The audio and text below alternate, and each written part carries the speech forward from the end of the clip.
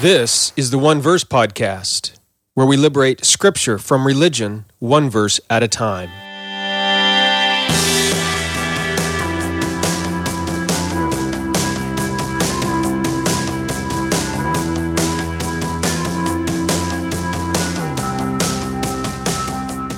Welcome to the One Verse Podcast. This is episode number 60, and I'm your teacher, Jeremy Myers. This episode of the One Verse Podcast provides a short summary of Genesis chapter 4. That way, if you haven't listened to all of the episodes on Genesis chapter 4, this one sort of gets you up to speed, gives you a summary, a review. If you have listened to them, it does give you that review. Also, if you like what you hear in this episode, it might encourage you to go back and listen to some of the others simply to learn a little bit more. If this is your first introduction to the One Verse Podcast, then you can do something similar with Genesis 1, 2, and 3. There's also summary episodes for each of those chapters, and there's links in the show notes for you to go listen to those. You'll also be able to download them on iTunes, I believe. So, even though today's episode is just a summary of Genesis 4, I'm also going to look ahead a little bit into the flood account, and even mention Genesis chapter 50 briefly. This is going to help us understand what Genesis is all about. That's important because Genesis is sort of the introduction to the entire Bible. And of course, after today, I'm moving forward into the New Testament, into the Gospel. So I don't know if we'll ever get back into Genesis, considering how much I want to teach from various other places in the Bible. So anyway, that's why I also want to sort of summarize Genesis for you today. Also, we're only 10 days away from Christmas or so by the time you listen to this. Or at least by the time it gets published tomorrow. And I want to give you a couple Christmas presents this year. First, I have a new theology course that's ready. It's a course on the biblical definition of church. So if you have questions about the church, how it functions, this is going to be a course for you. You do have to become a member of RedeemingGod.com to take it, but the faith membership is free. So if you want the course, you can take it that way. Now, after you take the course, or if you're already a member, if you want to take some of my other courses, also get some free ebooks, additional things, you can join the Hope or Love membership levels. Those who do that will be entered to win another Christmas gift for me this year, which is a free 1-year Love membership. But you have to become a member of either the Hope or Love levels to be entered. And I'll give away one gift membership for every 10 people who sign up. All right, so to get started, just go to redeeminggod.com/register. And, by the way, if you enjoy my blog or podcasting, joining a membership level is sort of a way you can say thank you to me and also support my writing and teaching. I don't know if you're aware of this, but writing, publishing a blog and podcast, it costs, it's quite expensive, believe it or not. It costs me several $100s each month. I do have ads on my site and book sales, but those do not cover the costs. So by becoming a paying member of RedeemingGod.com with the Hope or Love membership levels, you not only get a bunch more resources and access to some of my teachings, but it also enables me to continue writing and teaching in the future. So anyway, if you join, thank you so much for your support, and hopefully you enjoy some of the things I give to you as a way of saying thank you. Just go to redeeminggod.com/register to join today. Oh, and one more thing. I did a quick informal survey on Facebook this week about a new way to sign off on my podcast episode each week. I got so many good suggestions, I can't really pick between them, so I'm going to try out a few over the next couple of weeks, and you can listen to the end of the podcast today to see if yours was selected, okay? So with all of that in mind, let's dive into our summary of Genesis chapter 4 today. Okay, so Genesis 4 opens with Adam and Eve living outside of the Garden of Eden, and they have 2 sons. Eve, back in Genesis 3, was told by God that a man would come from her who would reverse the curse and crush the head of the serpent and then return them to the Garden of Eden. And by the way Eve names her firstborn son Cain, she believed Cain is this promised seed, this one who would bring them back into the garden. And so we believe that as Cain grew up, this is the story that sort of guided his life. He came to believe, because of what his parents told him, that he would be the savior of his family, the deliverer of his family, the one who would bring them back into the garden.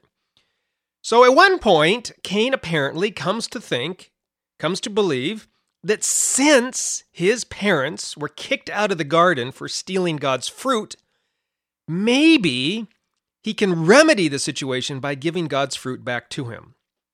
So that's what he does, the opening verses of Genesis chapter 4. He brings God an offering of fruit. But, much to Cain's shock and dismay, God tells Cain that he's not really interested in the fruit. So Cain's younger brother, Abel, he sees what Cain is doing, and so Abel imitates Cain.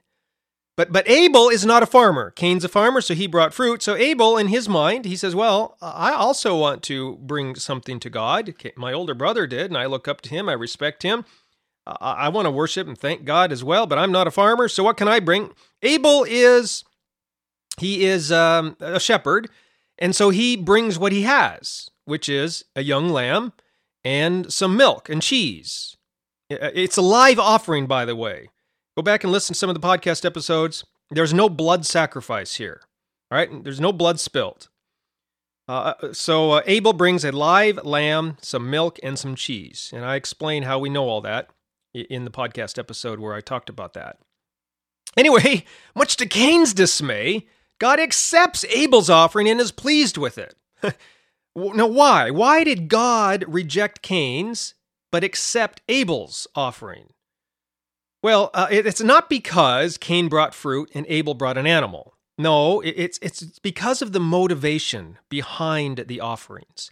Cain was trying to manipulate God to get God to do something, whereas Abel was just expressing gratitude and thanksgiving for what God had given to him. All right, that's the difference between the two offerings. Because later in Scripture, God does accept offerings of fruit. So that's fine if you bring it with gratitude. Anyway, now we have Cain enter into this rivalry with Abel. Cain is the one who wanted to be the savior and deliverer of his family, to rescue his family. But because now God favored Abel's offering, Cain sees Abel as a threat, as a rival. It looks to him like Abel is trying to take over the position of savior and deliverer of the family. So they enter into this rivalry, and we know how that ends. It ends with Cain murdering his brother Abel out in the fields. And this rivalry leads to murder of brother against brother, and this is described as the first sin in the Bible. Of course, after this, the blood of Abel cries out to God from the ground for revenge, but God wants to stop the cycle of revenge and retaliation that both he and Cain know will follow. Cain's very nervous about this himself. And he tells God that people are going to search him out and try to kill him because he killed his brother. So what God does is very amazing here. Is he puts a mark on Cain to try to stop this cycle of retaliation and revenge. And furthermore, he allows Cain to blame and scapegoat him for what happened. All right? And then God sends Cain out to wander the earth. Now, Cain doesn't actually do a whole lot of wandering. He just goes eastward, and he founds a city instead. And what this shows us is that civilization, culture, is founded on rivalry and scapegoating violence, especially murder. Again, we talked about that, I think, in the last couple episodes. Now, as further evidence that rivalry and escalating violence are at the foundation of human culture and civilization, Genesis 4 ends, and we looked at this last time in episode 59, ends with the account of Lamech, in sort of which the whole process is repeated, but much more briefly, much more succinctly. He is injured by a man, and so he kills this man for hurting him.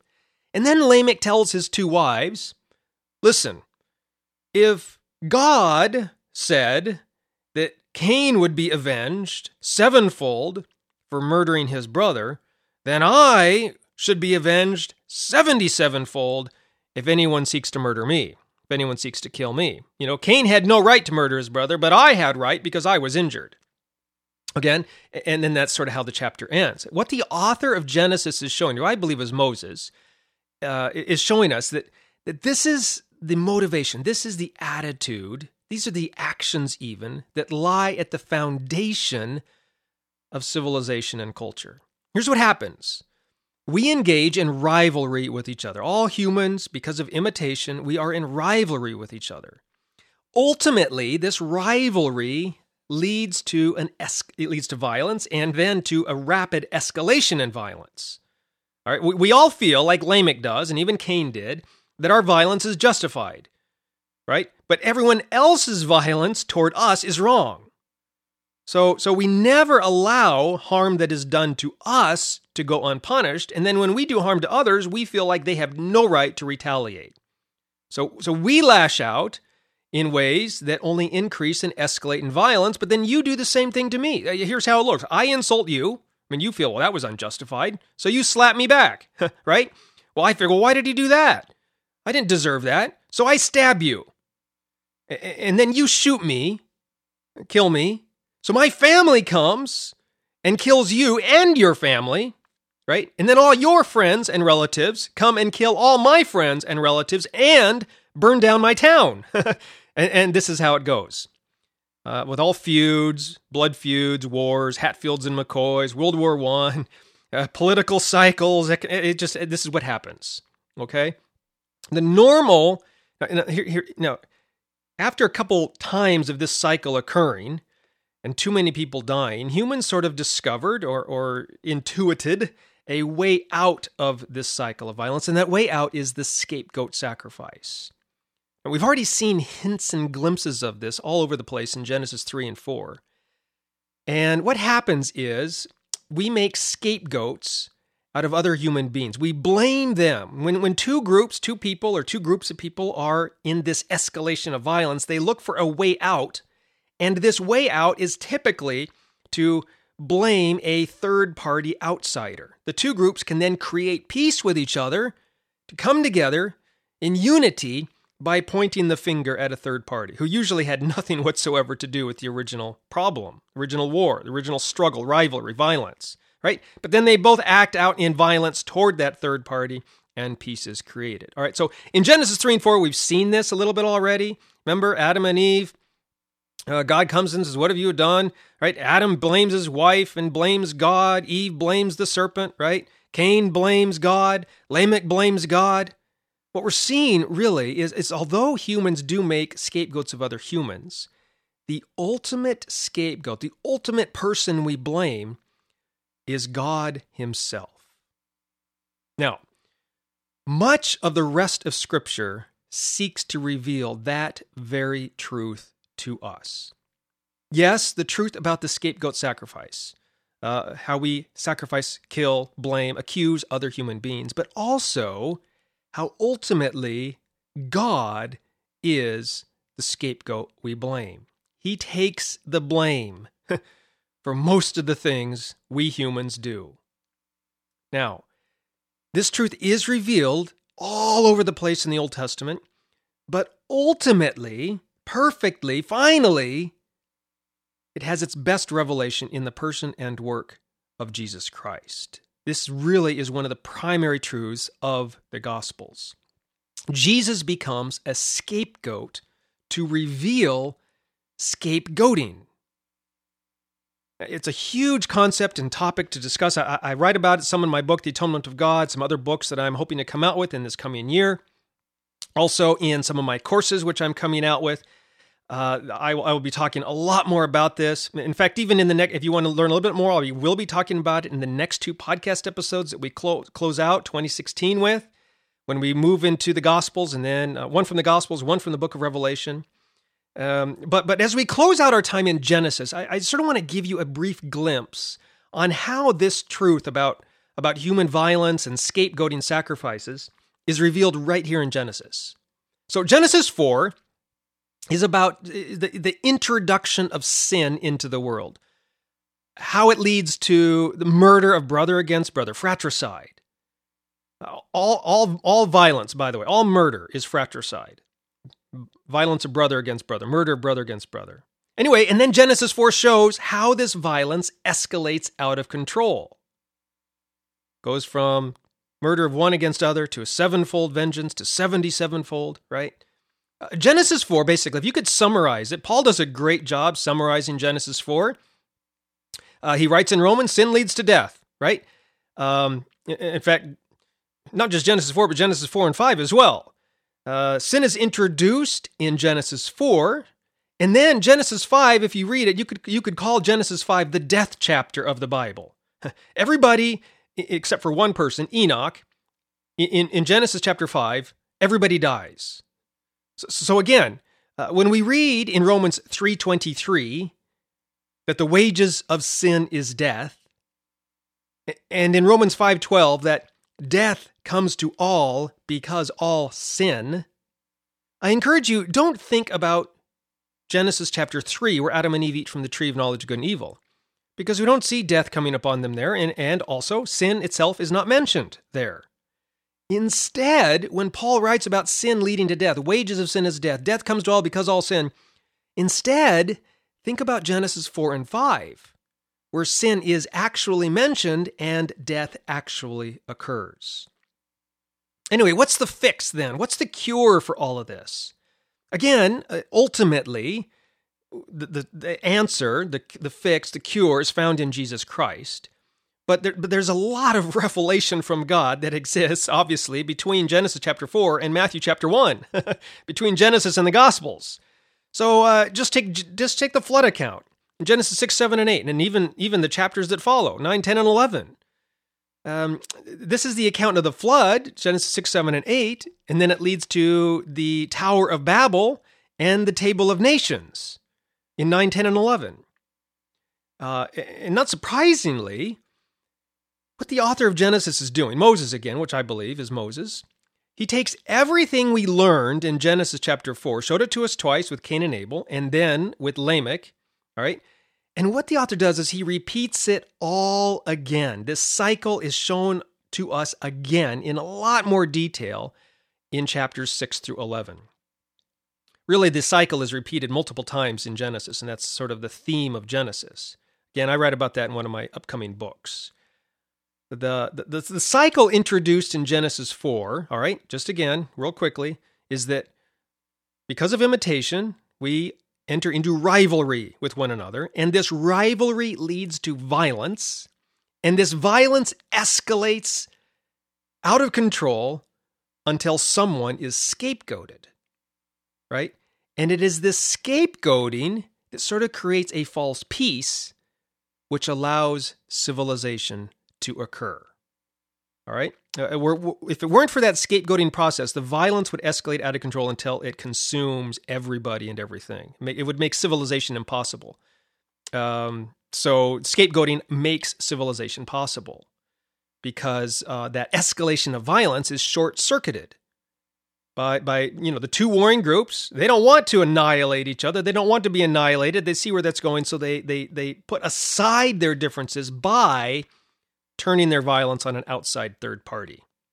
The Russians did it. That's what we see all over in the news today. Anyway, that's what we're trying to do. The Russians did it. Anyway, usually this is some other group, another person, a group of people. But no matter who becomes the scapegoat, all right, God, especially in Scripture and in more religious societies, God is always blamed for it.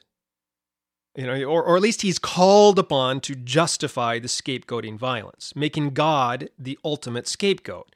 We saw this when we went to war with Iraq.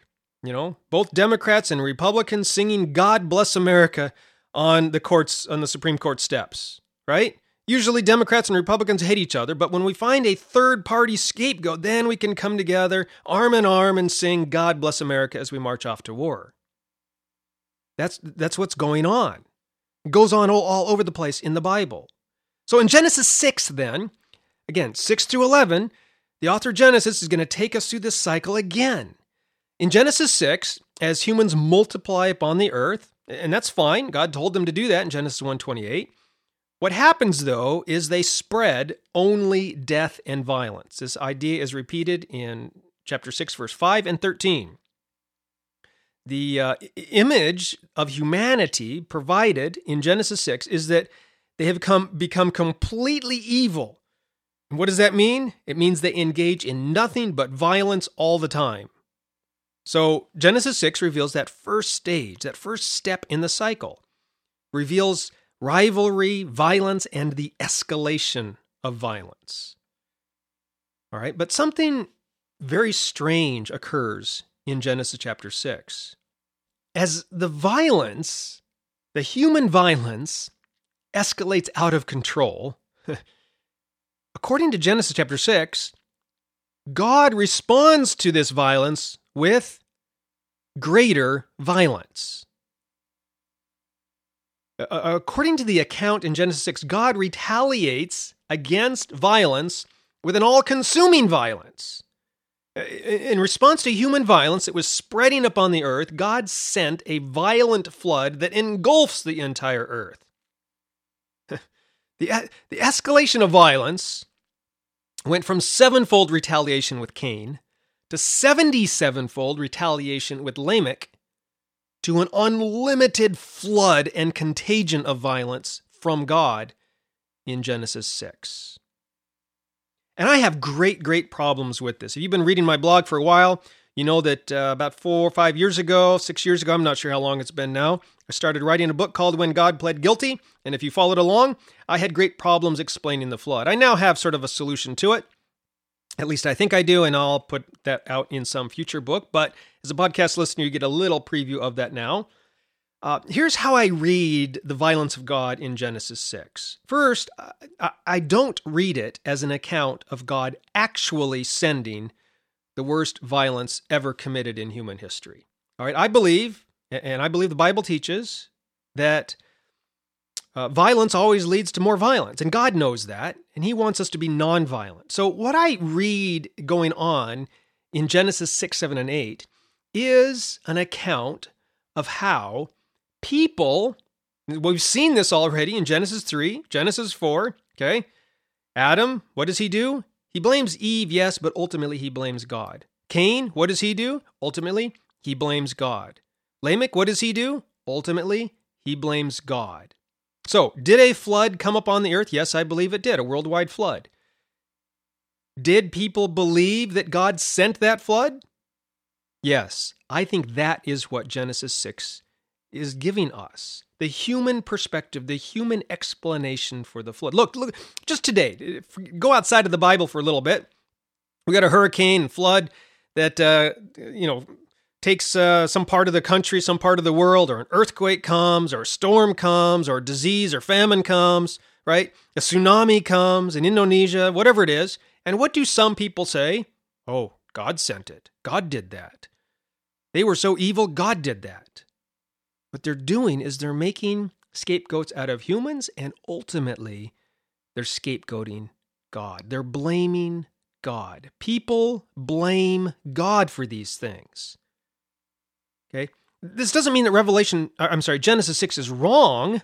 It means it's exactly right because it shows us what we humans do in blaming God. And that's how I read Genesis 6. It's not wrong. It's absolutely right. It's just the truth is in a different place than traditionally taught and believed.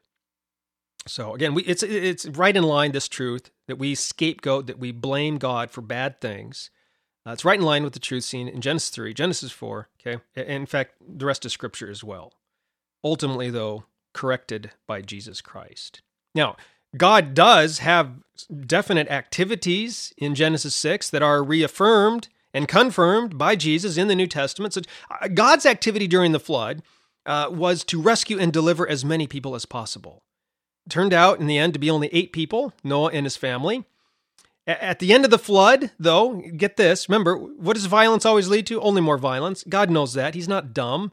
He knows what violence leads to, so he's not going to engage in the greatest violence ever in human history. And in fact, even if he did, it would have been foolish of him to do so, because in Genesis 8:21, what's the outcome? Humans are still violent. God knows that. He didn't fix anything, cure anything by sending all this violence. The flood did not cure or fix human violence. It says they're still violent. So when what happens at the end of Genesis chapter 8, it's very interesting. God sort of creates a way out. He allows humans to start making animal sacrifices and eat meat. So these, right here at the end of Genesis chapter 8, these are the first blood sacrifices mentioned in the Bible. Now, technically, the escalating violence, human violence at the beginning of Genesis chapter 6, and the murder of Abel and the murder of this man who hurt Lamech, technically those are also forms of sacrifices, but these are the first real blood sacrifices mentioned, especially animal sacrifices.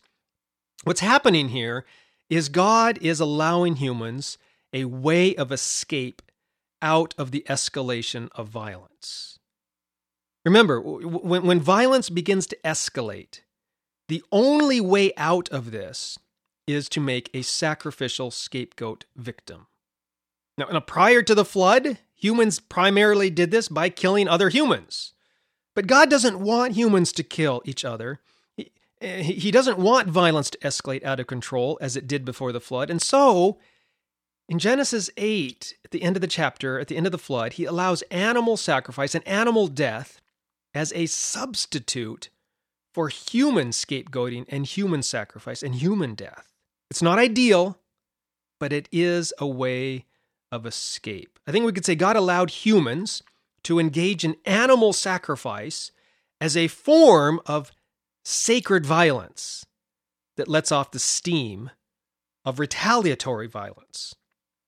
All right, the sacred violence of sacrifice sort of creates a temporary peace before violence, human violence, escalates out of control, before that contagion of violence takes over and consumes everybody in its path and everything in its path.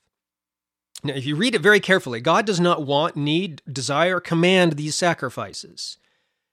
He doesn't instruct humans to give him sacrifices. The violent condition of the human heart in Genesis 8:21, at the end of chapter 8, is exactly the same as it was in Genesis 6, 5, and 13. God allows the animal sacrifice as an outlet, which brings peace before the contagion of violence escalates out of control. Again, violence leads only to more and greater violence. But what we see in this flood account is that the cycle of escalating violence, it can be short-circuited by taking our violence out on an innocent victim. In most societies, historically, the scapegoat victim was a human outsider, or maybe another human group or tribe, neighboring city, town, country, something like that. But in Genesis, it's an animal sacrifice. And yeah, it says this appeases God. The smell was pleasing to God. But we know from other places in Scripture that the pleasing aroma, that again, that's from the human perspective. This peace that settles upon them as they kill this innocent animal. All right, they now no longer have this bloodlust towards other human beings because it has been temporarily satisfied in the death of the animal. And we attribute that also to God, a pleasing aroma. Oh, God sent this peace. And later, God in Scripture says that he never commanded, wanted, or desired sacrifices, okay? So again, sacrifices don't really do anything for God. They're not to appease God. God is never angry with sin in the first place. He's saddened by it, right? He's hurt by sin because it hurts us, and he loves us so much he doesn't want to see us hurt. But from the human perspective, sacrifice appeased God because sacrifice brought peace into the damaged relationship. And we say, oh, it's so miraculous. This peace had to come from God, and so therefore God must have wanted to sacrifice. He didn't. But he allows us to do it so that it's a way out, a way of escape from the escalation of violence that we have at the beginning of Genesis chapter 6. All right, so Genesis 6-8, the flood, we have this violence that escalates out of control and threatens to destroy all. And at the end of Genesis chapter 8, we have the scapegoating sacrifice, right? And through it all, God is blamed for everything. And then, all right, so we have violence, the violence that escalates out of control. And then we have the scapegoating sacrifice in Genesis chapter 8. And you remember the pattern? What does that mean we should have in Genesis 9, 10, and 11?